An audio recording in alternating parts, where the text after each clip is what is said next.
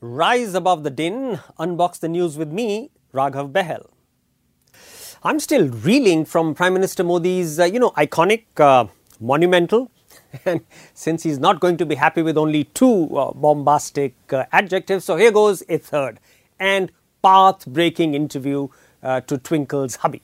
ट्विंकल खन्ना जी का भी ट्विटर देखता हूँ कि वो जो मेरे पर गुस्सा निकालती है ट्विटर पे, तो उसके कारण आपके पारिवारिक जीवन में बड़ी शांति रहती होगी। क्या हमारे प्रधानमंत्री आम खाते हैं? ये ममता दीदी साल में आज भी मुझे एक दो कुर्ते खुद सिलेक्ट करने जाती है, और गुलाम नबी आजाद और मैं बड़े दोस्ताना अंदाज में गप्पे मार रहे थे। सच में गुजराती है ना?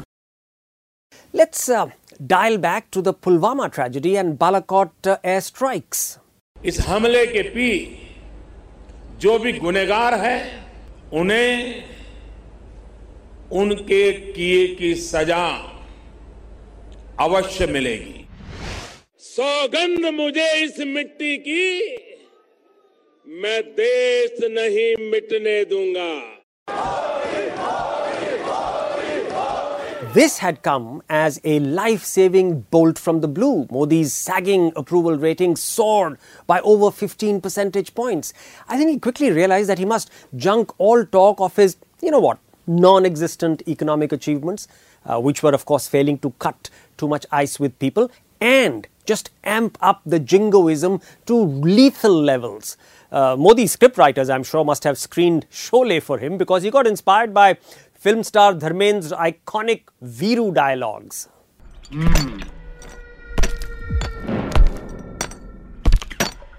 बसंती इन कुत्तों के सामने मत नाचना। हमने आतंकवादियों को घर में घुसकर मारा। हमारे अखबार वाले भी लिखते थे पाकिस्तान के पास भी न्यूक्लियर है, तो हमारे पास क्या है भाई? ये दिवाली के लिए रखा है क्या? For a while, it did seem that Prime Minister Modi had shoved his opposition into a nuclear winter. But then, just as some of the tough talk was wearing out, Rahul Gandhi's Congress sprang its manifesto surprise. सबसे पहला theme न्याय का थी।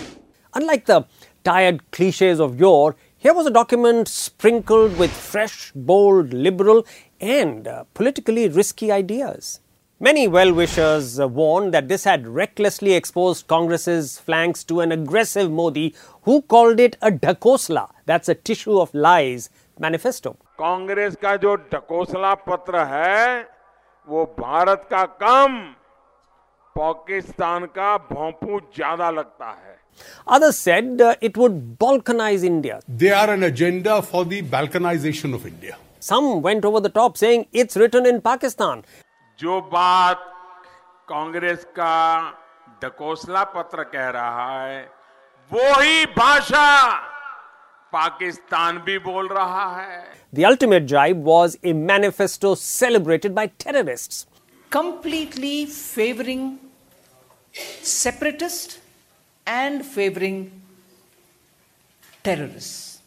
Such an exaggerated criticism only betrayed the BJP's panic. Every liberal in the land, and sorry BJP, however much you may wish it otherwise, over 60% of India had rejected your majoritarian illiberal politics even in the 2014 Modi wave. All of them applauded and the buzz was growing louder. Prime Minister Modi was now scratching around for a counter move. This time perhaps he saw a couple of Ramsay Brothers horror films because Sholay is a pleasant walk in the park by comparison. And before you could say Purani Haveli, that's a Ramsay Brothers film, Prime Minister Modi had crafted his scariest dialogue to date.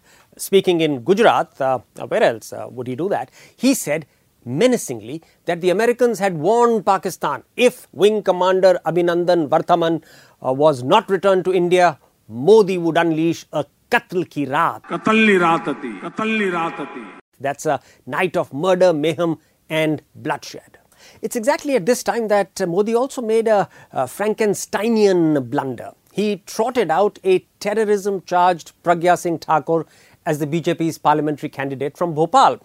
She neither had a prime ministerial boundary to confine her nor any sense of political propriety. She was a loose WMD, that's a weapon of mass destruction.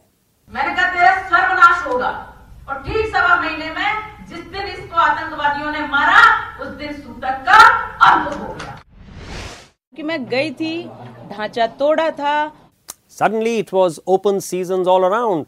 One guy said, I will cut off Rahul Gandhi's hands. Another said, strap him on bombs. Yet another said, no, not any bomb, but the one which struck Balakot. The furor was so deafening that unthinkably the Prime Minister was pushed off the front pages of dailies and the primetime shows of screaming television channels. Modi had the political smarts to understand that he was losing control of Frankenstein's. He had to repivot the national narrative back on himself and away from the loonies.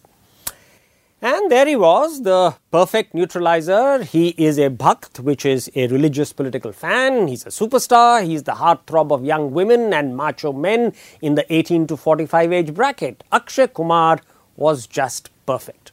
Have you noticed how after the choreographed Akshay interview, Prime Minister Modi has rapidly done many more photo ops where he's smiling, he's genially guffawing, he's touching feet, he's showing off his soft side, coming across as your, regular cool and good guy. Got it? Thanks for listening. Tune in next week for another episode of Raghav's Take.